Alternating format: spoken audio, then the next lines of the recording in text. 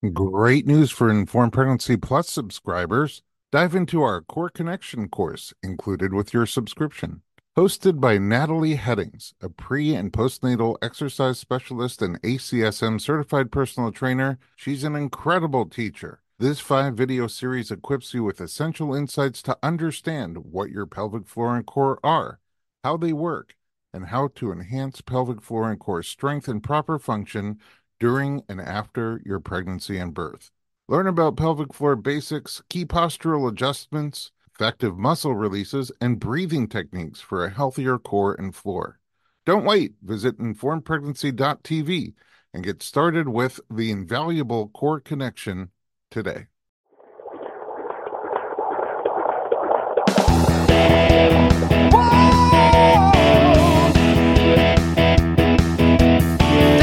Doctor, give me the news. I got a whole lot of questions for you. This kid's gonna test my will. I got a lot to learn and my baby's due.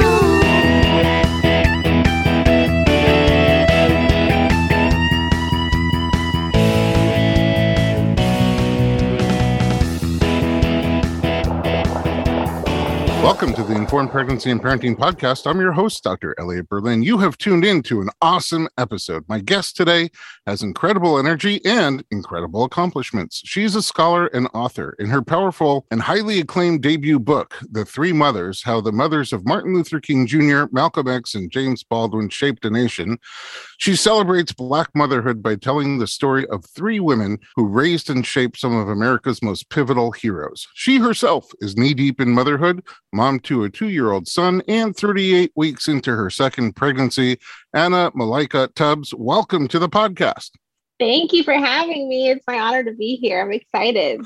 I didn't even know how much crazy stuff you accomplished. I mean, I don't know if you say your age, but you're young. And, yeah, I'm 29. 29, so not even 30 yet, and you've already done all that. And I know you're working on more projects, and you have the craziest good energy. You came in, and like everybody around you just like wakes up, and you can't help but smile around you. So you're an amazing person. Thank you so much. I have so much to talk about. Let's jump in. Where do you come from? How did it all get started?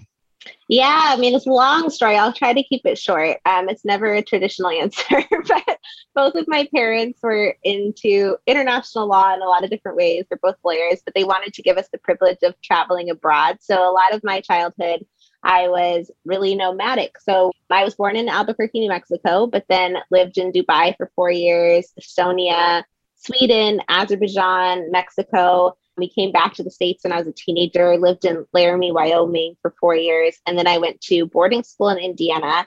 I came out to California for undergrad when I went to Stanford. And then when I finished my first degree, I went to Cambridge in England for my master's, and then went back and forth from Cambridge to Stockton, California. I had met my husband in undergrad, and he was born and raised in Stockton, and he ran for city council of his city and won at a very young age at 21 years old.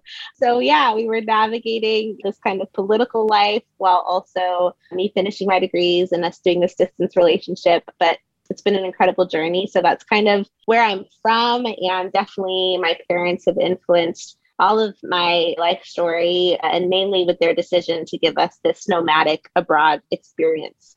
Yeah, I feel like a horrible parent now. I mean, my kids, we sometimes take them to Trader Joe and sometimes Ralph's and sometimes Albertsons, but nothing like what you had. I mean, it's incredible. Was moving around, I mean, you're very outgoing and social, but was moving around sort of awkward from time to time? You know, for me, it really does depend on the kid, I will say, because there's different personalities. I think for some, it could be harder than it was for me. I loved it. I loved anytime we were moving to a new place. It was sort of like, I have great friends here, and now I get to make great friends somewhere else. I remember it being harder for my brother. He's 3 years older than me, but he had a much deeper connection, I think, to all of his friends. And so he felt more upset when he was taken away from his friend group and having to start over somewhere else, even though he always did it. And the three of us, my sister, brother, and I, are all very outgoing, but I think it was something that he wasn't as excited about. So for me, it was great, and it makes it easy to talk to anybody, but I don't think that it's easy for every child. Okay, when you did your studies, what were you planning to do long term? I knew and always knew that I wanted to get a PhD, but not necessarily to become a professor, but more so to take from what I learned in the academy to make things accessible and easy and welcoming for everybody outside of the ivory tower. And so, as much as I am a nerd and I love school and I love research, I knew in my academic path that I didn't intend on keeping any of that information solely for academic audiences, but instead making it something that would be enjoyable to read for other people. And so that kind of is a broad spectrum of what you can do with public intellectual work. And I'm open to whatever that means. So I write fiction and nonfiction. I have a lot of ideas for screen projects or plays. And so I think my writing hopefully can translate to just bringing more people together in conversation. That is so sorely needed. And I feel like if anybody can do it, you're the shining star that can thank you. bring people together in a very divided time. Certainly try. Thank you. And your husband, he didn't stop at city council. No, he did not. After city council, 4 years on city council, he wanted to run to be mayor of his city. And that's when I decided, okay, I'm going to come to Stockton and be here to support you, but also get to know the city for myself. And I spent 2 years teaching there. And I was incredibly inspired by the work that he was doing. He ended up winning this election and became the youngest mayor of a major American city in American history, which is incredible. In 2016. That's really cool. Yeah. Were you married already by that point? So we got engaged right after he was elected to the mayor's seat. And I guess during the campaign, he wanted to propose, but he decided that he didn't want to make it some kind of press thing or that people could read it as some kind of performance. And he wanted us to have our separate moment. So we waited that until after he was elected. He proposed, then we got married the following year. And you became the first lady of Stockton. Yes, I like to say first partner to keep it inclusive, but yes. You were the first partner of Stockton. Yeah, I always wondered how that would change over time. Yeah, and it was a really interesting experience. I was well aware that as a young woman of color, I was going to be seen sort of more as just, I don't know, eye candy or not being taken seriously, especially in comparison to his very public career. Even though I was pursuing my PhD and doing all the work that I cared deeply about, I experienced it very clearly, all the things I was studying around the erasure of women and our identities and our strengths and our talents. And so I wanted to bring my own work to what he was doing. And I told him that he needed to do more for women and to think more about gender equity in the city. And to his credit, he said, that's great. And you know a lot more about that than I do. So where do we start? And I said, we really should think about the data and the numbers and think about very specifically the status of women in Stockton. And so I looked it up, and there'd never been a study done on the status of women in Stockton, specifically looked at and addressed the needs of the women in our city and in the community. And so we produced a report with the San Joaquin Data Co-op and came up with this amazing report that really showcased issues that women were facing. But again, women's issues are community issues. So in order to address the needs of the entire community, we needed to return to women and very specifically mothers. What kind of got you started on the book?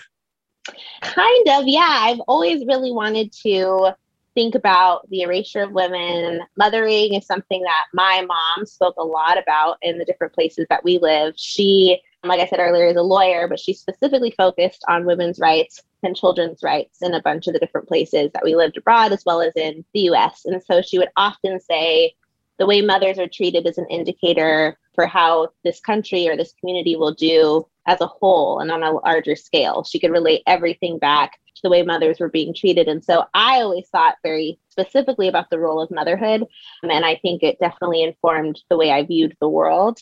And I realized that a lot of other people didn't have that same perspective or didn't have that same education. And when I started my PhD, I knew I was going to do something around the erasure, not only of mothers, but very specifically of Black women. So it all kind of came together when I started that degree. Yeah. Can you elaborate just a little bit on the idea of the erasure of women? Definitely. And I guess I'll take a couple more steps back. One of my primary inspirations was Margot Lee Shetterly's book, Hidden Figures. And for those who haven't read the book, we've probably at least heard of the film and this kind of, box office success, where we learned that the brains and the mathematicians behind the space launch were Black women all along. And it's this moment where you feel such inspiration, but you also feel such frustration that it took years and years for us to know this history. And it's not because someone said, oops, we forgot to mention that it was Black women, but instead we were erased very intentionally, kept from being highlighted because that doesn't fit this hegemonic notion and this very patriarchal notion of who the leaders of our stories are and who our heroes are. And so those stories are just swept under the rug. And that's the kind of erasure I'm talking about, not only because it's not okay to keep that recognition where it's due, but also because that leads to further disrespects when it comes to lack of policy, lack of intervention, lack of support. If we're not highlighting the stories that are representative of all of us as a nation, then we're really missing the point and we're not meeting the needs of all of our citizens. And that's why erasure can be so dangerous. It's not only because we don't see people, it's because we don't see people and as human beings who have needs and require attention and deserve support. Oh, it's deep. And, it sounds like you tackled it in a very powerful way. What you said earlier was like taking these concepts that are more academic and bringing them to the public in a way that they can be easily consumed and understood and kind of inspire people to take action. How has the book been received? It's been received really well. I've been so fortunate to have had a lot of support and a lot of attention. It was a New York Times editor's choice. It was an Amazon editor's choice. And all of these independent bookstores have really gotten behind it as well. And the book has sold out twice, once when it first came out, and then another time when we were celebrating Mother's Day. And it really books really shouldn't sell out. It basically means that it did better than my publishers thought it was going to do. So we weren't quite ready for that with our supply, but the paperback edition comes out in January and we'll be ready this time. Amazing. It's always great to exceed expectations. And that's the crazy thing. At 29, you're just getting started and you've already accomplished so much. Thank you. Among your accomplishments is motherhood yourself. Let's take a quick break. And when we come back, we'll find out about your first pregnancy and birth. We'll be right back with Anna Malaika Tubbs.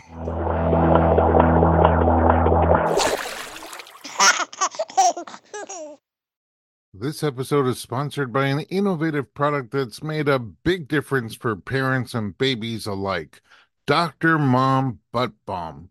As a parent of 4, I've had my fair share of battles with diaper rash, often resorting to thick, unpleasant pastes. I only recently discovered Dr. Mom Butt Balm, and I was immediately impressed by its pleasant consistency and ease of application. This pediatric-approved skin protectant is free from dyes, preservatives, and zinc oxide, making it perfect for your baby's sensitive skin. It's designed by a doctor who's also a mom, ensuring your little one gets the gentlest care. A small dab is all it takes to soothe and protect, avoiding the mess and hassle of traditional treatments. With ingredients like dimethicone and petrolatum, Dr. Mom Butt Balm not only soothes, but also restores your baby's delicate skin. Available on Amazon.com and Walmart.com, it's the smart choice for every parent wanting to keep diaper rash at bay. Remember, with Dr. Mom Butt Balm, nothing comes between you and your baby. Not even diaper rash. This episode is brought to you by Bumble. So, you want to find someone you're compatible with, specifically someone who's ready for a serious connection, totally open to having kids in the future, is a tall, rock-climbing Libra, and loves rom-coms with vegan pizzas on Tuesdays just as much as you do. Bumble knows that you know exactly what's right for you. So whatever it is you're looking for, Bumble's features can help you find it. Date now on Bumble.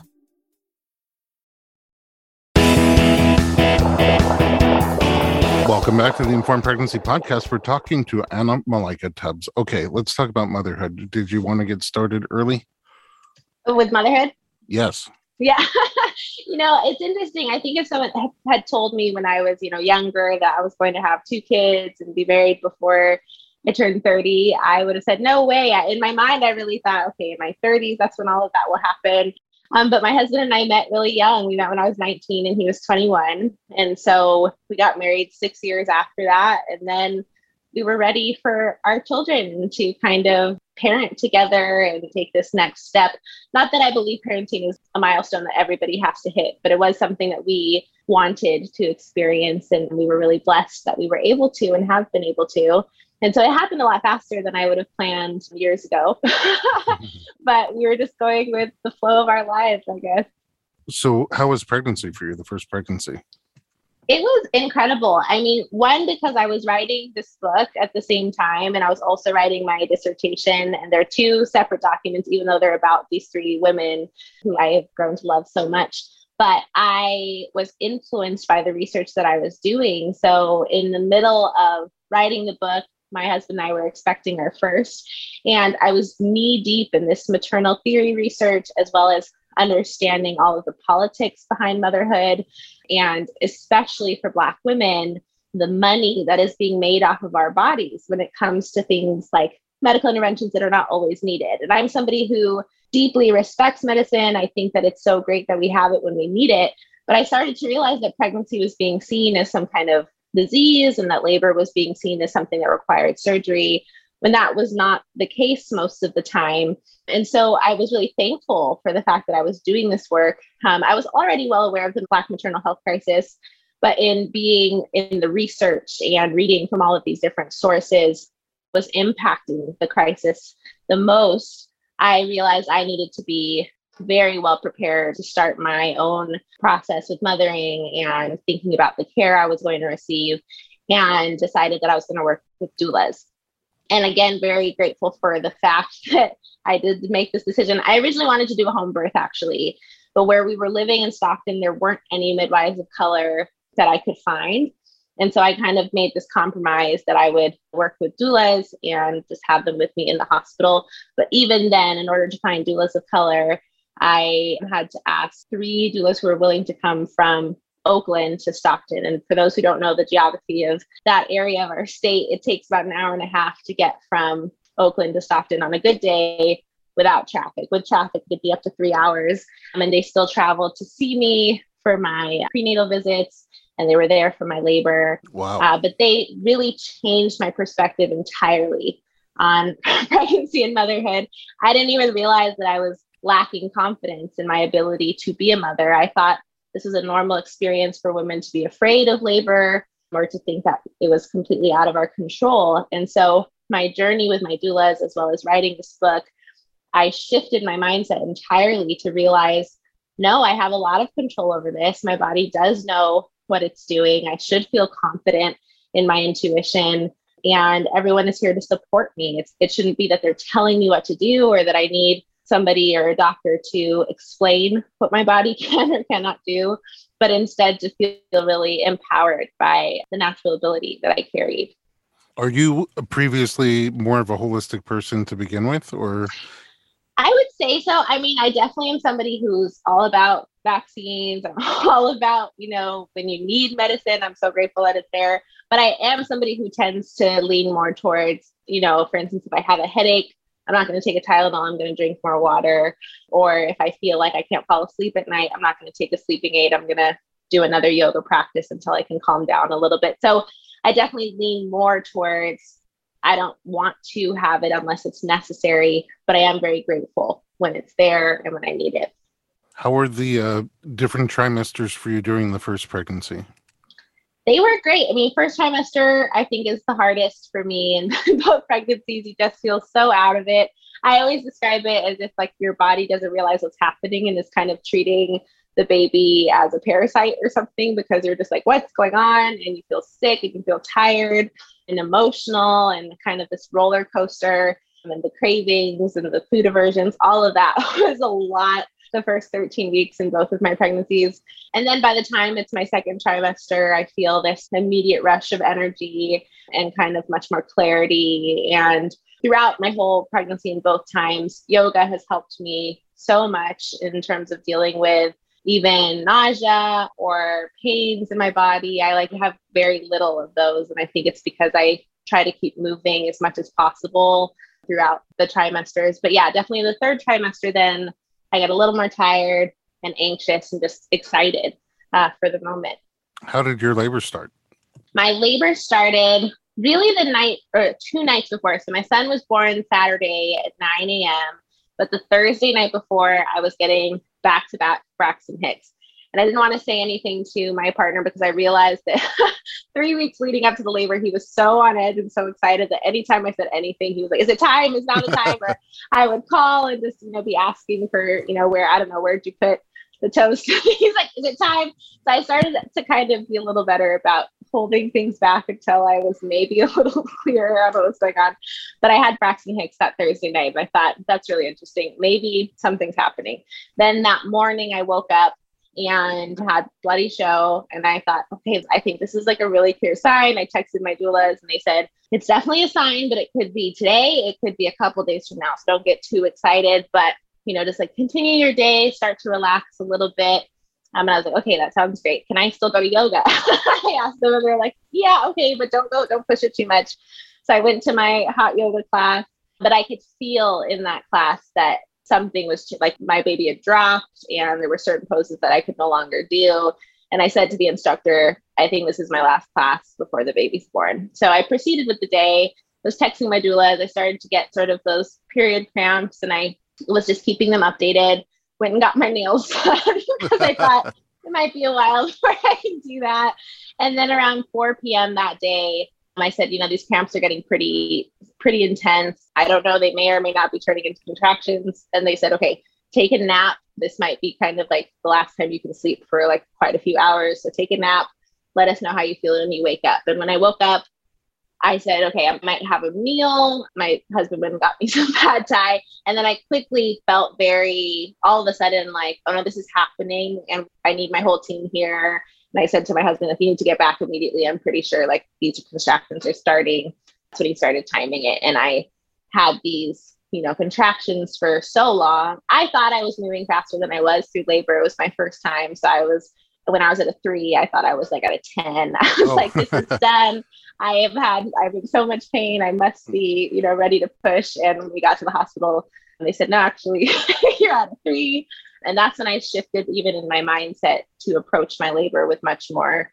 I guess I just realized I needed to kind of put the drama on pause and really trust myself again.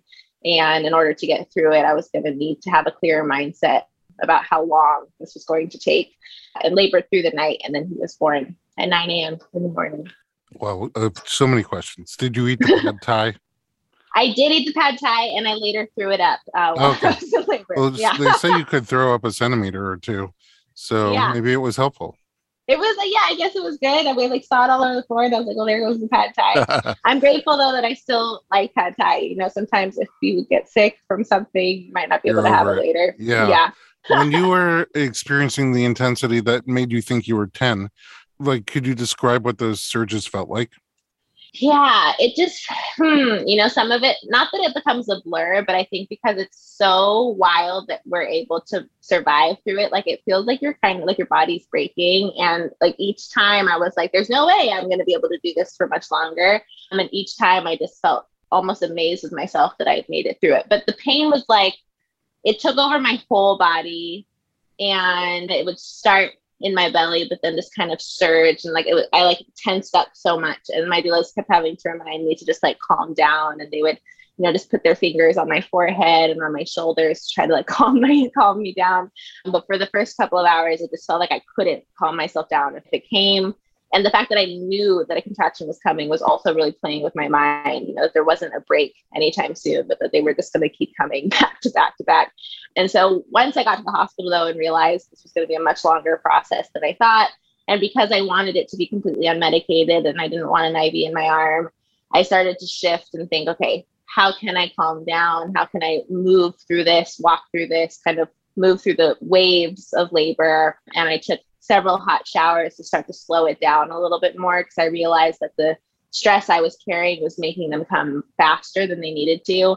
And that all helped a lot. But there was a very clear kind of mind shift that happened at a certain point when I said, oh gosh, this is going to be a while longer, at least, at least 7 centimeters. When that switch happened, is that the switch of surrender that you were able to kind of relax into them instead of getting tense and fighting them? Yeah, I think that's what it was. It was, sort of there's only one way out of this, and I can't go back. All I can do is move forward. So I need to just accept that. And I also had this kind of moment of clarity thinking about all the women before me who had done this. And at first I was a bit like, this is so scary. My body's going to break. I'm not going to make it through this. And then I thought, no, actually, okay, women have been doing this for so many years.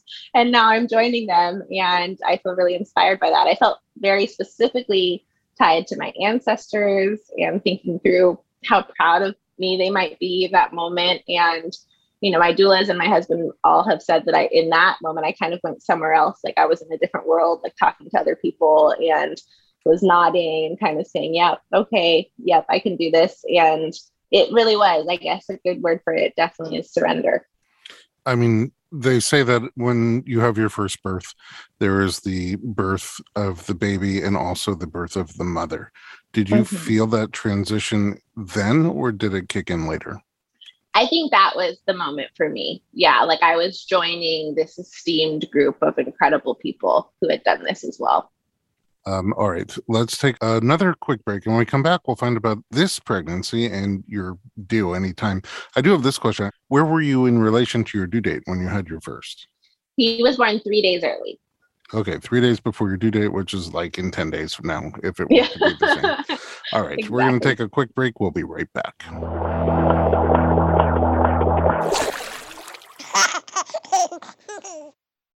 Hey everyone, it's Dr. Berlin, and I want to talk to you about something that is close to my heart.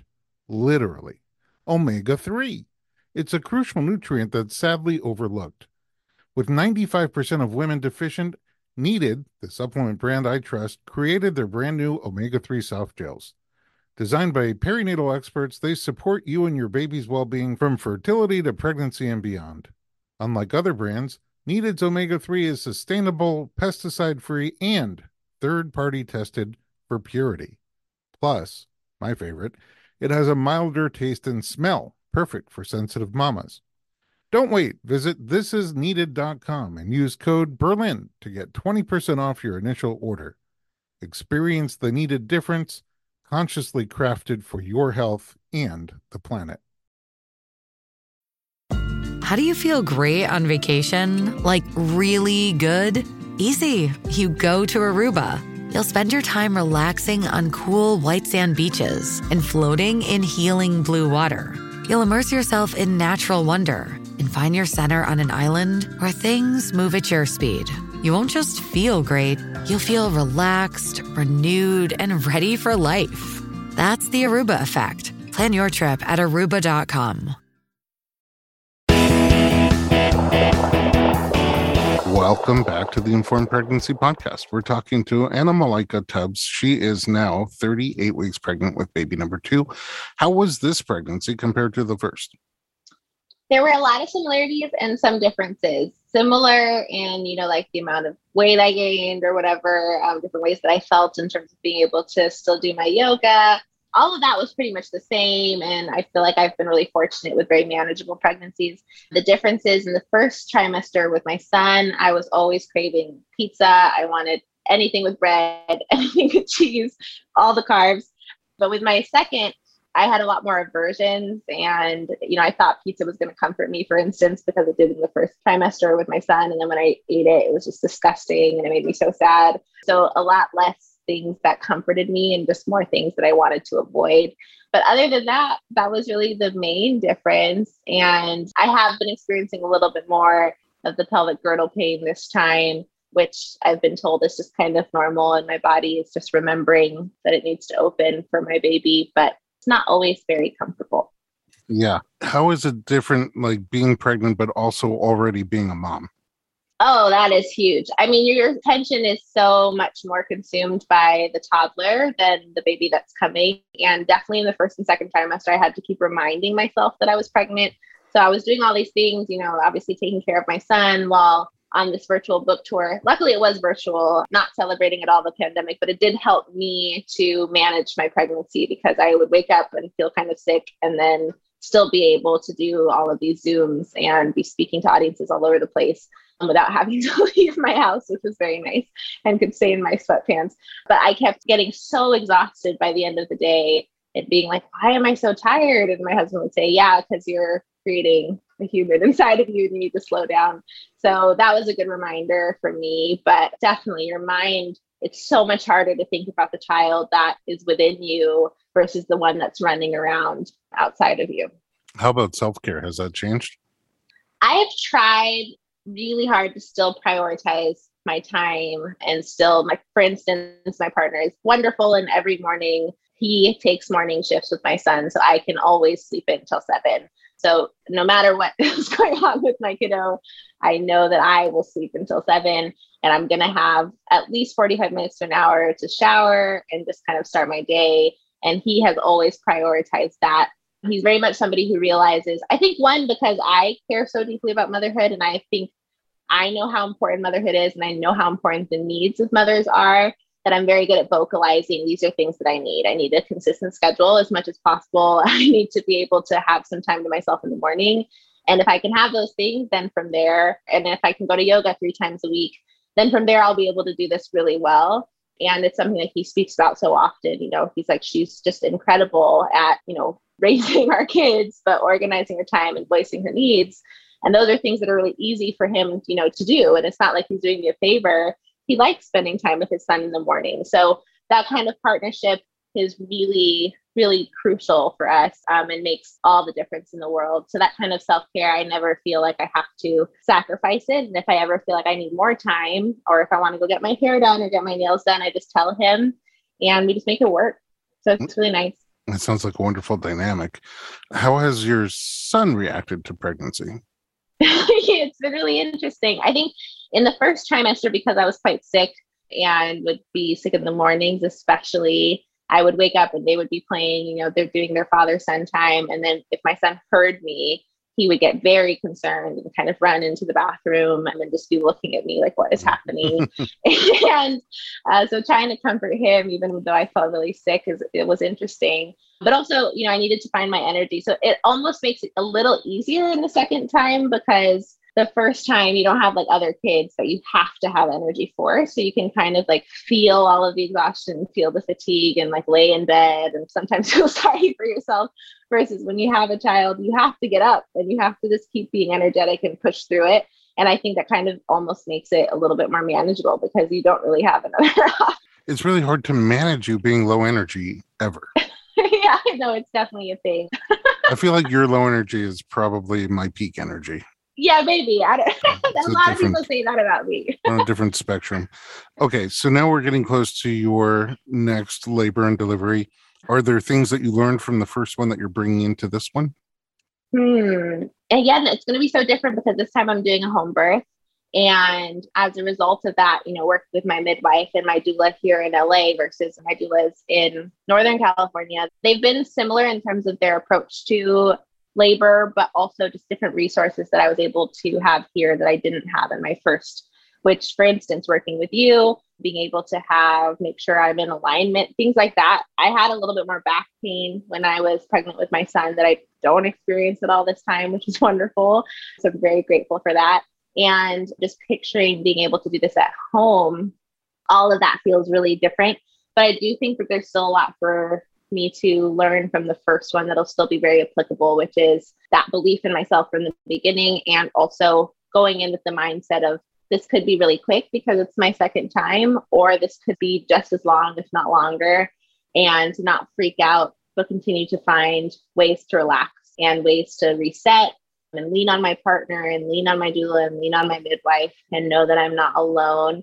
I think the first time, no matter how prepared you are, there is this sense of fear at the beginning of like, how am I going to get through this? So I think this time I'll be able to better appreciate, yes, I can get through this and I'm going to be just fine. I'm especially excited also though for the newborn stage. The first time around, it's so scary in a way that you just don't know how long it's going to last. You're so tired and you're just like, how are we going to make through this? And then you realize later how quickly it goes by. And also how easy the newborn stage is compared to what comes later. what comes later. So I think this time I'm going to appreciate that even more and really just be able to embrace having that baby that just lays on you all day long. Yeah, I kind of felt the same way when we had toddlers moving out of toddlerhood, but we had friends whose kids were turning into teenagers, and they're like, you just enjoy that toddlerhood because It only gets crazier after that. Exactly. But your first time around, you think, gosh, this is so much, or this requires so much energy, or, the newborn, they're using the bathroom all the time. I'm just changing diapers and nursing. And then you realize that is so easy. Yeah. Are you excited about being home? And also, how do you get your home ready for birth? The last couple of days I went into major nesting mode. Like up until like Thursday last week, I was sort of like, oh, I'll get the things done. So their second time, I think we'll be fine. And then suddenly on Thursday, I woke up and everything on my mind was like, you need to get this off the checklist and get this ready. So the main thing was just making sure I knew where everything was. I'm a very organized person. Getting everything organized so that when my doula and midwife come in, they also know where things are. And my husband knows where things are, so that I don't have to communicate too much in the process, and making sure that the room looks nice and that no one else is going to go in that room until the baby's born, so it stays organized. I've been like decluttering the entire house and having a room ready for the newborn, even though I know like nurseries are not really all that necessary as a lot of new parents think that they are. So right now it's kind of like a hybrid between the toddler room that our son will move into, as well as just a room where we can be with the newborn and have the rocking chair and just have, diapers ready and their clothes ready there. So I have a space now for the baby, and I'm now feeling very settled, which I think means the baby could come at any minute. Like before this, I kept saying, not yet, I'm not ready, give me a couple more days. And I feel now, as of this morning, I'm ready. Wow, what a great time to do a podcast. Yeah. Are you a water birther? I mean, at the hospital, like I had to get out of the shower that I was loving so much because they wanted me to lay down on the bed and do that. But I was loving the water. I was loving having like the heat on me and having water raining on me. So we will see. I mean, we're going to have the pool available. We also have like deep enough bathtub where the baby could be born. But I'm also well aware that day of, I could just be moving and we're just going to see where I end up. Yeah. Okay. So do you want to make predictions? Sure. What about?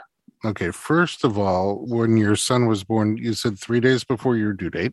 Yes. How big was he? He was 8 pounds, 3 ounces. And in total, from active labor till the end, how many hours? 15 hours. 15. Okay. So you want to make predictions on this one?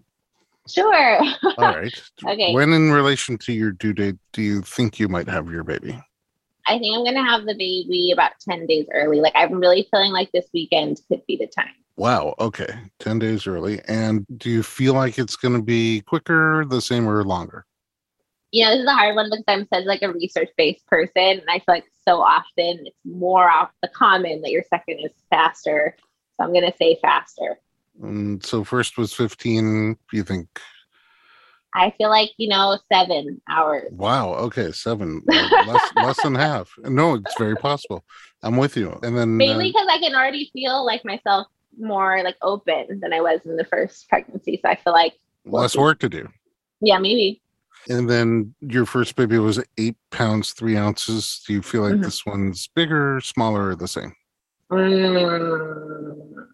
I want to say bigger. Bigger. Wow. Okay. So healthier, more than 8.3, even though you're going to be a week earlier. Who knows? Okay. No, that's a good point. Okay. That's a good point with them together. Then maybe it's going to average out. I'm going to say then like right about the same. Okay. 8.3. And do you have premonitions on the sex? I really don't have any guesses, but my midwife believes it's going to be a boy. So we'll go with boy. All right. Well, the cool thing is you agreed to come back and share your birth story for an after episode, which I'm so excited to hear. Because I know you're excited about having another birth and a home birth. And I know your midwife and she's freaking amazing. And you're we can give them shout outs. I wasn't sure. Oh, yeah. If you want to, you can. Yeah, Debbie Allen is my midwife, and Julia Underwood is my doula, which I'm super excited about this all-star team. An amazing team, starting with you, but they are powerhouses. Okay, before we end, can we get a preview of coming attractions, switching back to your career, your work? Yeah. I am working on a children's book right now, a picture book about the mothers of 3 Black women leaders who are more contemporary. So my first book, of course, is about the mothers of MLK Jr., Malcolm X, and James Baldwin. And I haven't quite decided on the 3 women for this one because it'll depend on who buys the book and who edits it. So things could change. And then I also have a novel that I've been working on for several years, and then turning my first book into screen projects. So a show that's in development, and we'll see what happens with it, and potentially a play that we would later shop for movie rights. So there's a lot going on. You have so many little fires going on in different places. I was really hoping you were going to make the first one into a motion picture. So I think hopefully, I think it'll just happen kind of over time. I guess, motion pictures take so much longer, but you can also get like a play produced a lot faster. And I think there's something to be said, about like a musical or play and seeing it theatrically before it hits the screen. Oh, absolutely. Each one brings its own unique storytelling to your work. So I think they'll all be fantastic. Thank you. We will see. All right. So last question, where do we find you online? Oh, yes. Okay. I'm on Instagram and on Twitter. My Twitter handle is Annas, ANNAS, and then _TEA, and then another underscore. Annas T. You can see what I did there, honesty. Oh, I love that.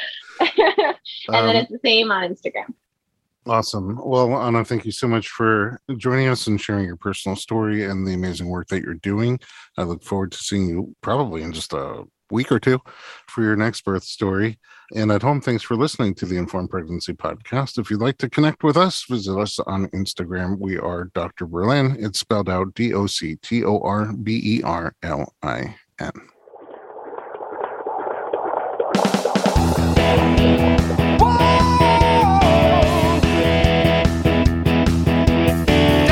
Doctor, give me the news. I got a whole lot of questions for you. This kid's gonna test my will. I got a lot to learn, and my baby's due.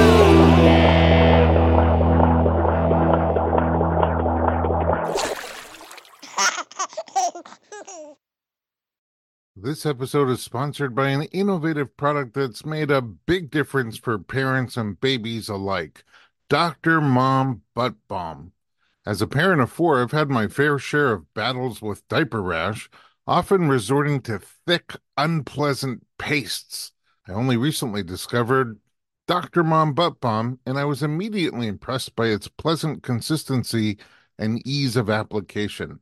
This pediatric-approved skin protectant is free from dyes, preservatives, and zinc oxide, making it perfect for your baby's sensitive skin. It's designed by a doctor who's also a mom, ensuring your little one gets the gentlest care. A small dab is all it takes to soothe and protect, avoiding the mess and hassle of traditional treatments. With ingredients like dimethicone and petrolatum, Dr. Mom Butt Balm not only soothes, but also restores your baby's delicate skin. Available on Amazon.com and Walmart.com, it's the smart choice for every parent wanting to keep diaper rash at bay. Remember, with Dr. Mom Butt Balm, nothing comes between you and your baby, not even diaper rash.